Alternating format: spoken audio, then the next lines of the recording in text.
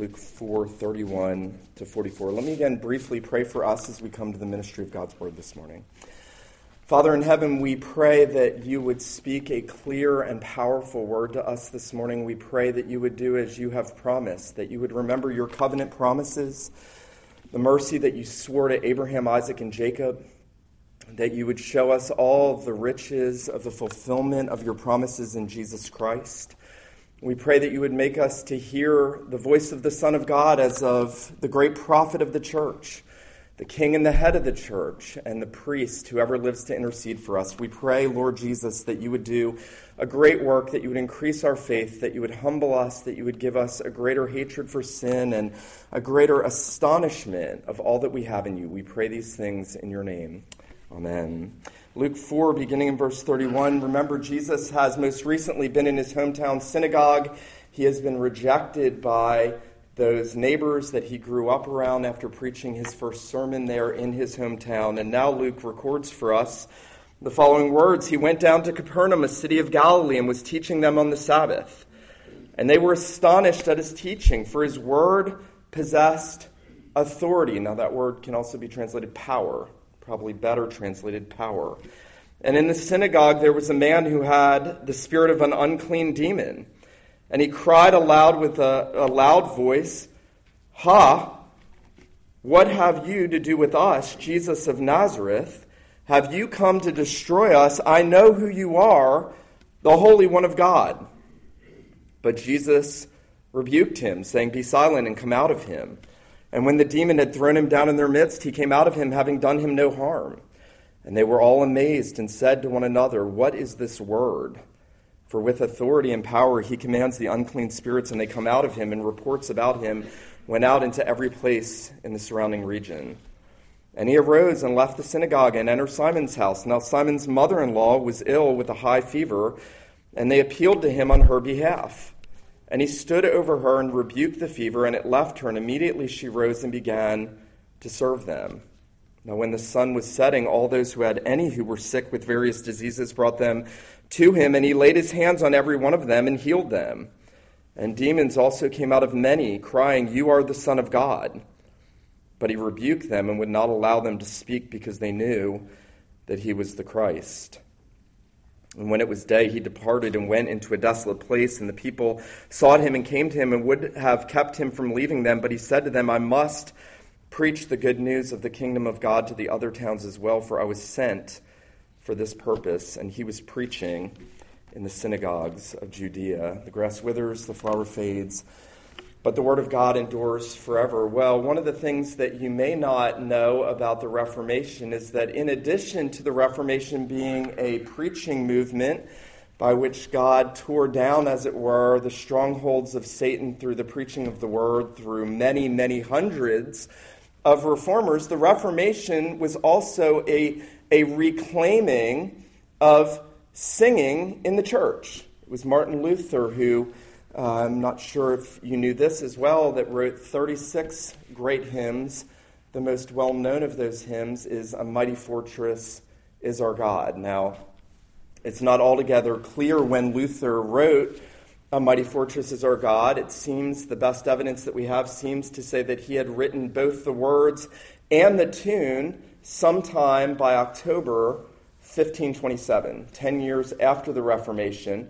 And that hymn in particular became so significant, especially in Germany. That hymn became such a strong and powerful hymn that it is said by one historian that hymn was sung all over Augsburg during the Diet of Worms and all the churches of Saxony over against all the protests of the priest. It was sung in the streets. It was heard, comforted, and sung and comforted the hearts of Melanchthon, Jonas, and Cruciger as they entered Weimar and were banished from Wittenberg in 1547. Think about that. Luther's disciple, Melanchthon, singing "A Mighty Fortress is Our God" while he is being banished out of the city in which God had done such a great and mighty work. And then this one historian goes on to say that particular hymn was sung by poor Protestant immigrants on their way into exile, by martyrs at their death.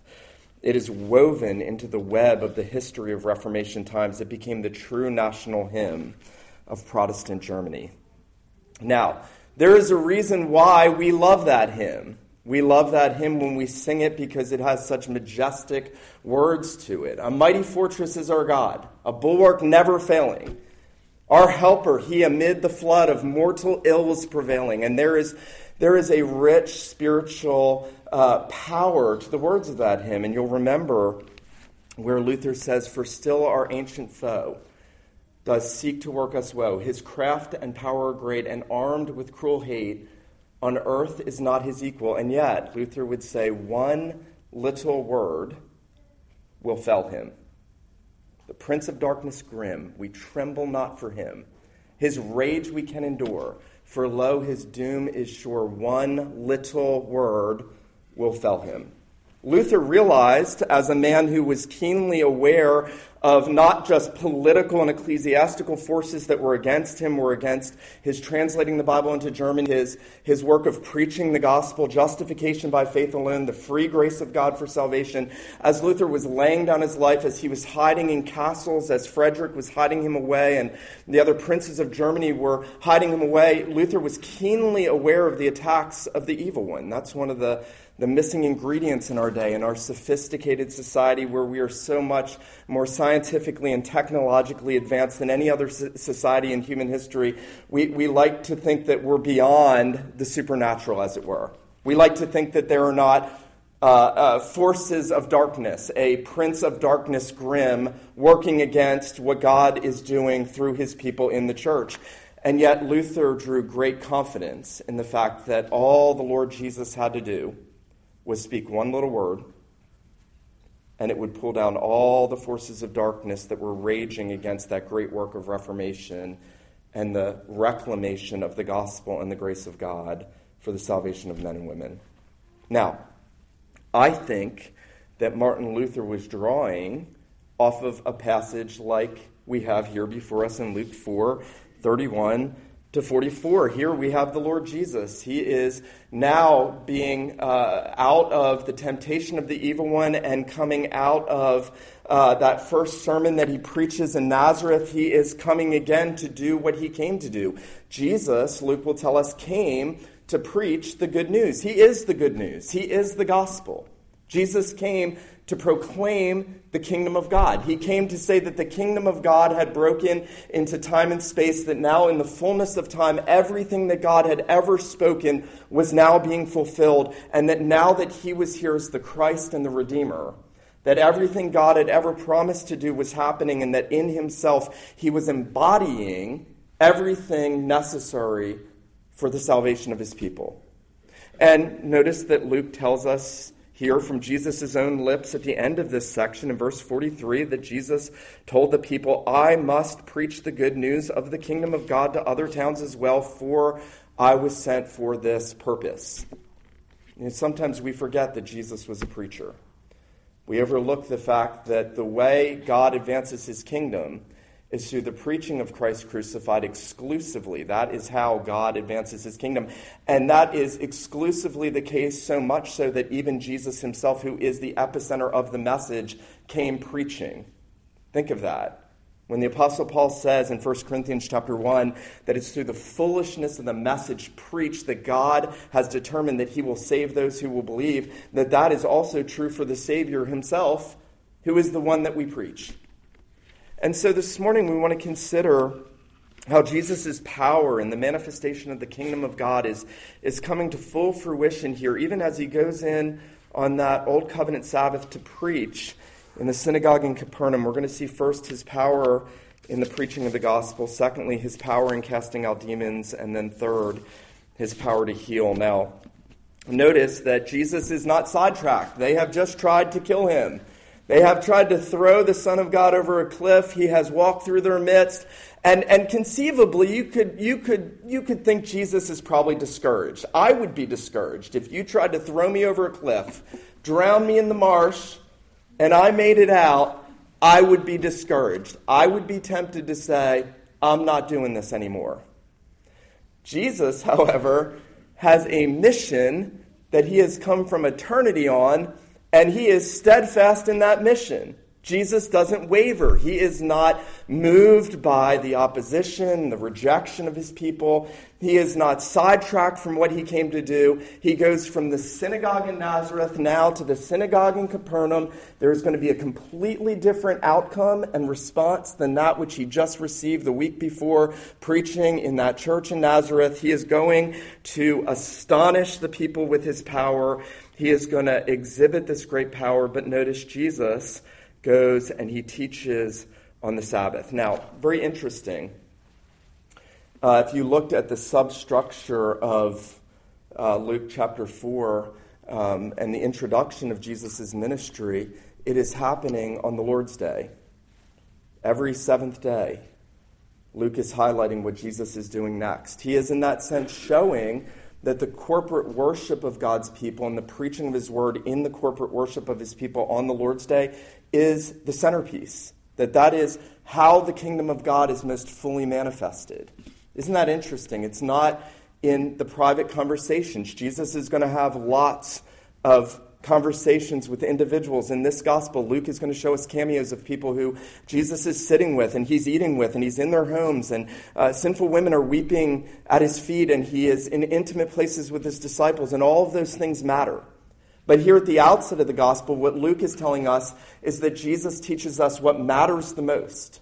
The place where God has promised to bless the most is in the ministry of the church. This week was just thinking about the privileges I've had, by God's grace, undeserved privileges I've had to travel, to speak, to write. None of those things in any way come close to the privilege it is to minister in a local church. No conferences, no parachurch ministries, no writing privileges, none of that rivals the privilege it is for me to preach and pastor in a local church, for us to worship together in a local church. Nothing rivals that. Of all the places on the face of the earth, God has said, I am going to put all of my blessing in the local church, all under the ministry of the word, all as my Son is glorified, all in the means that he has appointed as my people gather to worship me. If you want to know the place where God's blessing resides, it is in the local church and the local church alone. Jesus is going Lord's Day by Lord's Day into regional, local churches, and he is doing that main thing. He is preaching the word. And notice verse 32. Luke says, they were astonished at his teaching, for his word possessed authority. Now, there are two ways that we can look at this. First, we can see Luke is in a sense contrasting Jesus' authoritative proclamation with what the rabbis would have done in Jesus' day. The rabbis would have said, well, Rabbi so-and-so says this, and Rabbi so-and-so says this about Isaiah, but don't forget Rabbi so-and-so, and they would set out for the people a smorgasbord of interpretive options, and they would essentially say, pick what you want. They were good postmoderns. Pick what you want. Which interpretation fits you? Which one do you like? That's essentially what the people were used to. And here is Jesus, and he is preaching with divine authority, and he is demanding a response to what he is saying about himself from the people, and they've never seen or heard anything like this. Now, behind that, I think, is the contrast between Jesus as the divine prophet of the church and all the other prophets of the Old Testament. All the Old Testament prophets spoke God's word authoritatively. They said, thus says the Lord.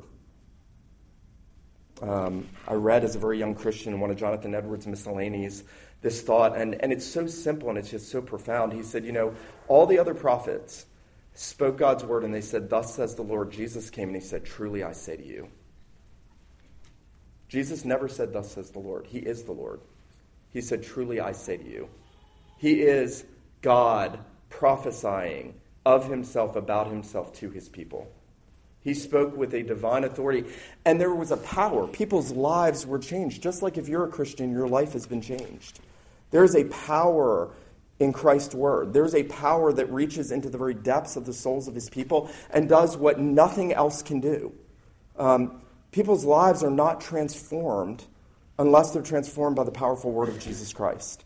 His preaching had efficacy to it. It came with a divine efficacy that convicted men of sin, that showed men their need for the grace of God and atonement and satisfaction, and that they could be safe and a representative. Here's the second Adam, and he's coming with all of that divine word. Now, here's the amazing thing.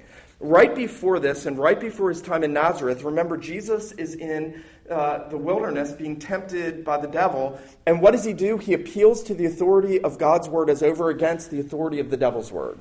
So, in the wilderness, facing off against the prince of darkness grim, Jesus is appealing, and he is overcoming by saying this counterfeit authority that Satan has, and says, and by the way, all you have to do is open a magazine, turn on the news, scroll through your Facebook feed, and everyone is giving you a faux authority. And they're telling you what is real and true and right and what you need to believe. And God's word comes with a power and an authority that blows all of the smoke away so that you can see how false and fake and untrue it all is. I met someone the other day who was telling me why they're not a Christian, and I said to them, you know, do you read the Bible? And they said, no, not really. There's a reason why people don't read the Bible. The Bible comes with the divine voice of God. The infinite God speaks when Scripture is read. The infinite God is speaking when his word is preached.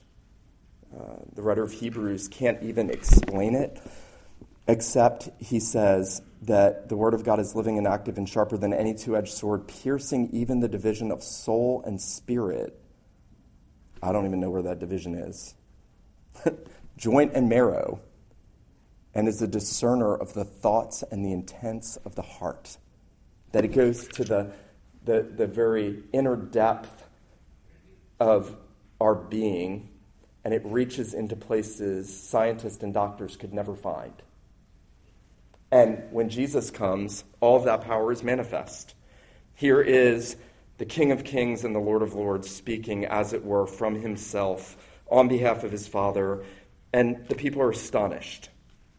Now, I think in one sense, we who are accustomed to sitting under the ministry of the word, listening to sermons, listening to ministers that we like to listen to, we lose something of the astonishment of that. One of you said to me the other day, and I greatly appreciated this, someone in our congregation said, the other day while you were reading the word before the sermon, I think God spoke to me more than he's spoken to me anywhere else, just in the reading of his word. That's what it's supposed to do.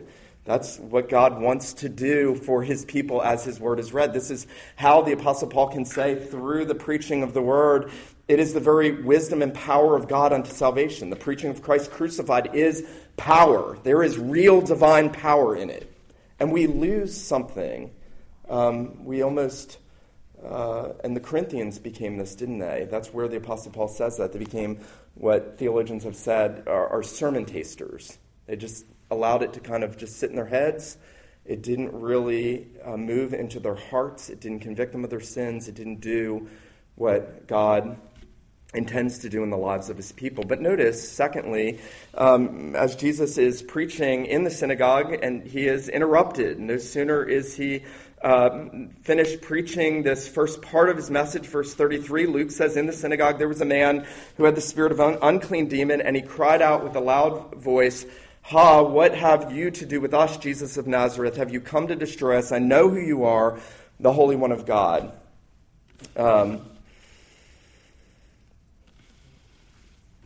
When Jesus enters a church, the thoughts of men's hearts and the powers of darkness are often let loose.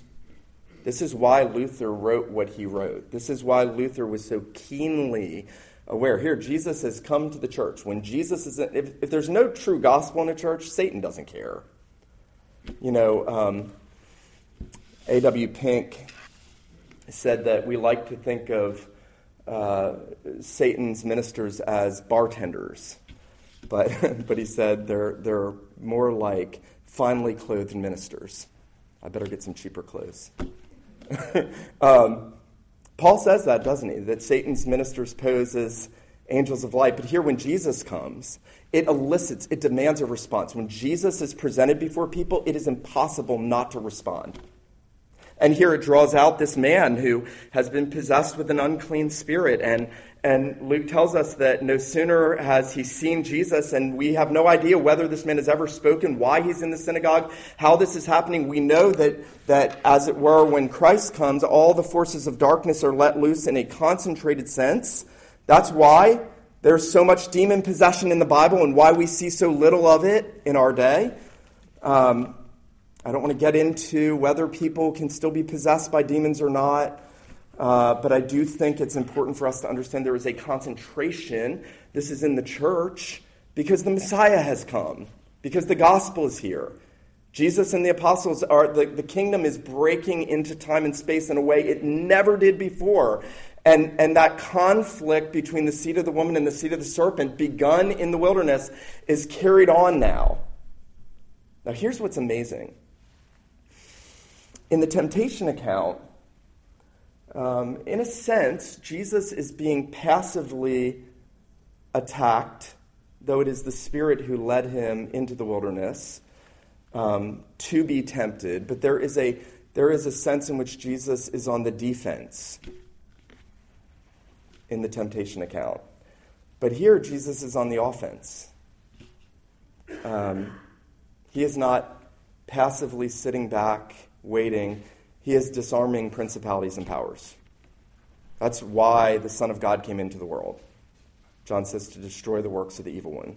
So he is now binding the strong man. He is entering the strong man's house so that he can deliver captives, because that's what Jesus came to do. Now, there are loads of questions this opens for us. One of those questions that you may have is, how much do we attribute to Satan? I mean, here's this man, he's demon-possessed. He is, as it were, so possessed by demons, more than one demon, that they are speaking in plurals and singulars. There's confusion. Is the man speaking? Are the demons speaking? That's one question we have. We know very little about demon possession, even from what we know. But here this man's life has been, in a sense, possessed by these demons. And it's very interesting that what these demons do is they speak. You know, William Still, the great Scottish theologian, made the observation that there is a contrast between unclean spirits and the Holy Spirit. And when unclean spirits possess this man, they cry out. They can't keep quiet. And when the Holy Spirit fills the heart of a believer, they speak about Christ. Very interesting. Notice that Luke tells us that they essentially say, you know, what are you going to do with us? They're a little bit like a man who's just been arrested and saying to the officer, you know, let me go, let me go, let me go. They know who Jesus is. Very interesting, the people in Nazareth didn't know who Jesus was, but the demons do. That's a rebuke. James will pick up on that and say, you believe in God? Good. Even the demons believe and tremble. Good. Good for you. You believe in God. Good. Super convicting, by the way. The demons know exactly who Jesus is. Many of the people in the church in Jesus' day didn't know who he was. Now that shows, in part, how far-reaching the sway of the evil one is over men. Some of you may be thinking, well, the evil one doesn't have sway over me. Well, that's actually proof that he does, because you're in the darkness and you can't see what the light reveals and says.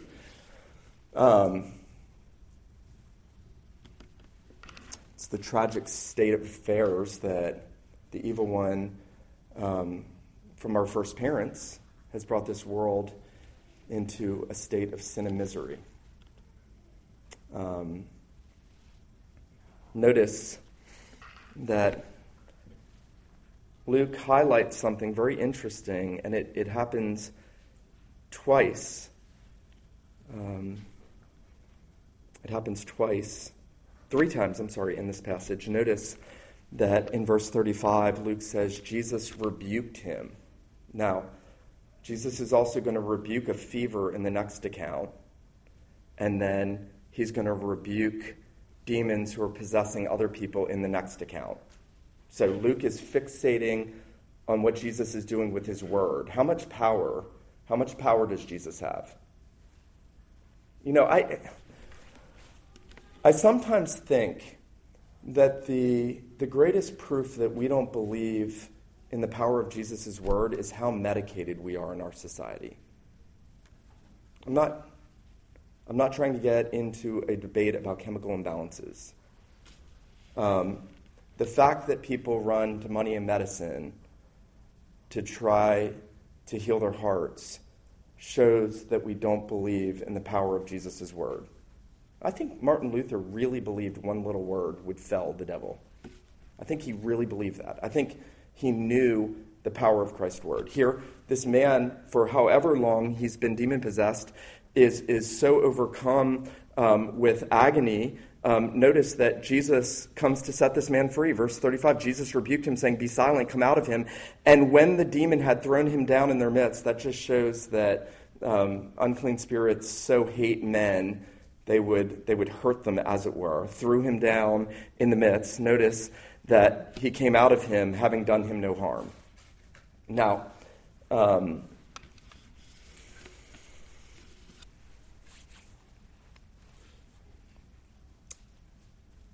why did Jesus heal this man? He didn't ask to be healed. I've always found it interesting that there are a number of people in the Gospels who are not looking to be healed, and that's precisely when Jesus heals them. He's not crying out, "Have mercy on me," like so many sick were. He's not coming to the Savior and saying, "Lord, if you're willing, you can heal me." He is a picture, as it were. This is what our lives are. This is us. You know, I sometimes try to think about people I know, and I try to imagine what their private lives are like, because I know what mine is like. And I usually conclude that it's so much worse than I would think it is, because I know mine is so much worse than I wished it was by nature. Jesus knows how bad we are. Jesus knows how helpless we are. Jesus knows how unclean we are. Jesus knows how under the dominion of the evil one we are by nature. Jesus knows how much we love the world. Jesus knows how much we love the passing pleasures of sin. Jesus knows how much we love unclean things. Jesus knows the bondage that we feel by nature. Jesus knows the guilt that we feel. Jesus knows when we're feeling accused by the evil one. He knows it all, and he came into this world to deliver his people.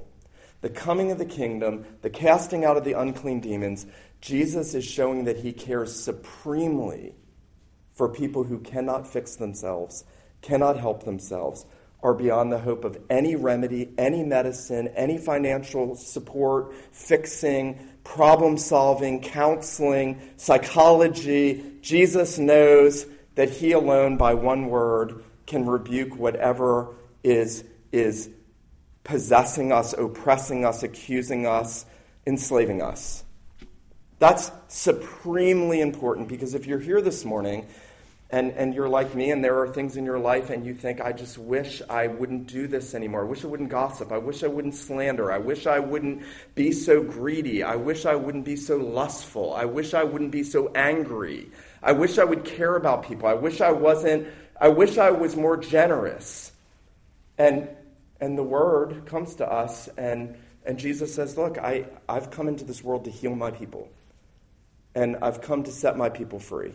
Remember, he's the one in Nazareth proclaiming that the acceptable year of the Lord, the year of Jubilee, the year when debts are canceled and prisoners are set free had come. That's what he came to do. He is exhibiting now in this synagogue what he came into the world to do. And I'll tell you this morning. I know this. I don't need to know anything about your private life to know that what you need more than anything is a clear sight of how powerful Jesus' word is.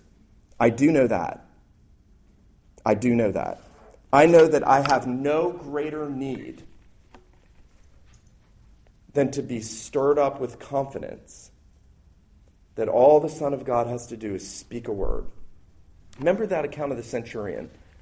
He had that faith, didn't he? This is not, by the way, health, wealth, prosperity, word of faith nonsense. That's not biblical. But that soldier who had the sick servant that he cared for so dearly, and he sent servants to Jesus, and he said to them, tell the master I'm not even worthy for him to come under my roof. Just speak a word, and my servant will be healed. I've always thought this is interesting. The word of faith, false gospel says, you got to name it and claim it, speak a word, it's yours. The Bible says Jesus has to speak a word, it's yours. Jesus sovereignly rebukes the unclean spirit, and instantly that man is healed and unharmed. That's another thing that's always astonished me. The Gadarene demoniac who had a legion of demons in him, who was cutting himself naked, living among the dead. The crazy guy nobody would go near because he broke the chains and out living in the tombs. And the account, Luke's going to give us this in a couple chapters. The account has him so absolutely possessed and his life so wrecked. And as soon as he meets Jesus and Jesus commands the unclean spirits to come out of him, the people from the city come and they find him sitting at the feet of Jesus, clothed and in his right mind. It's like the most beautiful description of conversion ever. Naked, bleeding, cutting himself, oppressed, sitting at the feet of Jesus, clothed and in his right mind. He didn't need 20 years of counseling. He didn't. When Jesus comes and speaks a word of gracious power into our lives are changed. Now, there are more questions you may have. The people are now marveling. It went from the authority in the preaching. Think about this. They were amazed at the preaching. Now they're amazed that he can cast out demons with a word. And they're going to be even more amazed because he's going to heal people with a word. Now, here's one of those sticky questions. Luke seems to bundle together here Jesus' preaching with power, his casting out demons with power, and his healing of sick people with power. Is Luke teaching us that if you're sick, that is because you have a demon? No. Is Luke teaching us that all sickness is in some sense a result of the evil one leading our first parents into rebellion against God and a way he manifests his hatred on men? Yes. Yes. He is teaching that. He is saying that all sickness, just like all sin, is directly related to Satan leading our first parents into rebellion against God. And in that sense, there is this intimate connection in the Gospels between Jesus healing people who were demon-possessed or healing them the same way that he healed demon-possessed people. Notice, Luke gives us now this account in verse 38. Jesus arose, he left the synagogue, he entered Simon's house. Simon, this is Peter, obviously. Simon's mother-in-law was ill with a high fever. They appealed to him on her behalf, and he stood over her, and he rebuked the fever. It's the same word that he used when he rebuked the unclean spirit. Jesus now rebukes sickness. If you're not astonished by this, there's something terribly wrong, by the way. I mean that. Like, if you find this boring, wow, my heart is heavy for you because that's astonishing. Jesus, his word has power. He has a powerful word over demon possession. He can rebuke a fever and it go away. And notice how completely he makes her well. Notice this. Remember, Luke's a doctor, so Luke's taking all the details in. And notice what Luke says. He says, immediately she rose and began to serve them. Now think about this. You get sick, you take some antibiotics, you start feeling better, but you're real sluggish, you got to sleep a lot more, you're tired, and you kind of slowly mend. Jesus heals this woman. She has a fever, a high fever. She gets up and she starts serving them. That's how perfectly Jesus' powerful word heals those who need healing. Now, more people are brought to him. He heals them. He lays hands on them. He casts demons out. He rebukes demons. He is Lord over everything. He is Lord over everything. He has power over everything. Now, I'm going to say two things here. First, I'm going to say, if there is any area of your life, or your life as a whole, in which you feel as though you are in bondage, helpless, everything's outside of your control, you can't fix your situation, you need the powerful word of Christ. You need to go to him and you need to say, Lord, I believe, help my unbelief. You need to be able to say, Lord, speak a word. And you can make this better. He's the same Christ. He's the same yesterday, today, and forever. Same Jesus. My car almost broke down this week. I freaked out. I had a moment of anxiety. I called a bunch of friends to help me find a new car. I didn't stop and pray once. I freaked out over something as insignificant as a car breaking down. Now, we have much bigger problems than cars breaking down. We have a whole lot of sin problems, and we have a mighty Savior who speaks a word because he goes to the cross and he lays down his life and he sheds his blood and he takes all the sin on himself. You know, at the end of the day, Jesus' word only has power because of the power of the cross. Because he goes to the cross, he stands in our place, our person is united to him, he takes the wrath of God, he takes the judgment, he takes the punishment, he cries out, my God, why have you forsaken me? You know, there is no greater word of power than to hear the Son of God crying out in dereliction, my God, why have you forsaken me? So that I can know that God will never leave me nor forsake me. There's no greater place of power than hearing the Son of God cry out on the cross, it is finished. There is no greater word of power than hearing Jesus cry out at the end of his suffering, Father, into your hands I commit my spirit, and to know that we are safe in the hands of the Father as he represents us. There is no greater word of power than to hear the Son of God cry out, I thirst, so that you don't thirst forever in hell. There's no greater word of power than what Jesus speaks because of what Jesus does. But I want to say this secondly. There is something unique about what Jesus does here. This is not an everyday occurrence.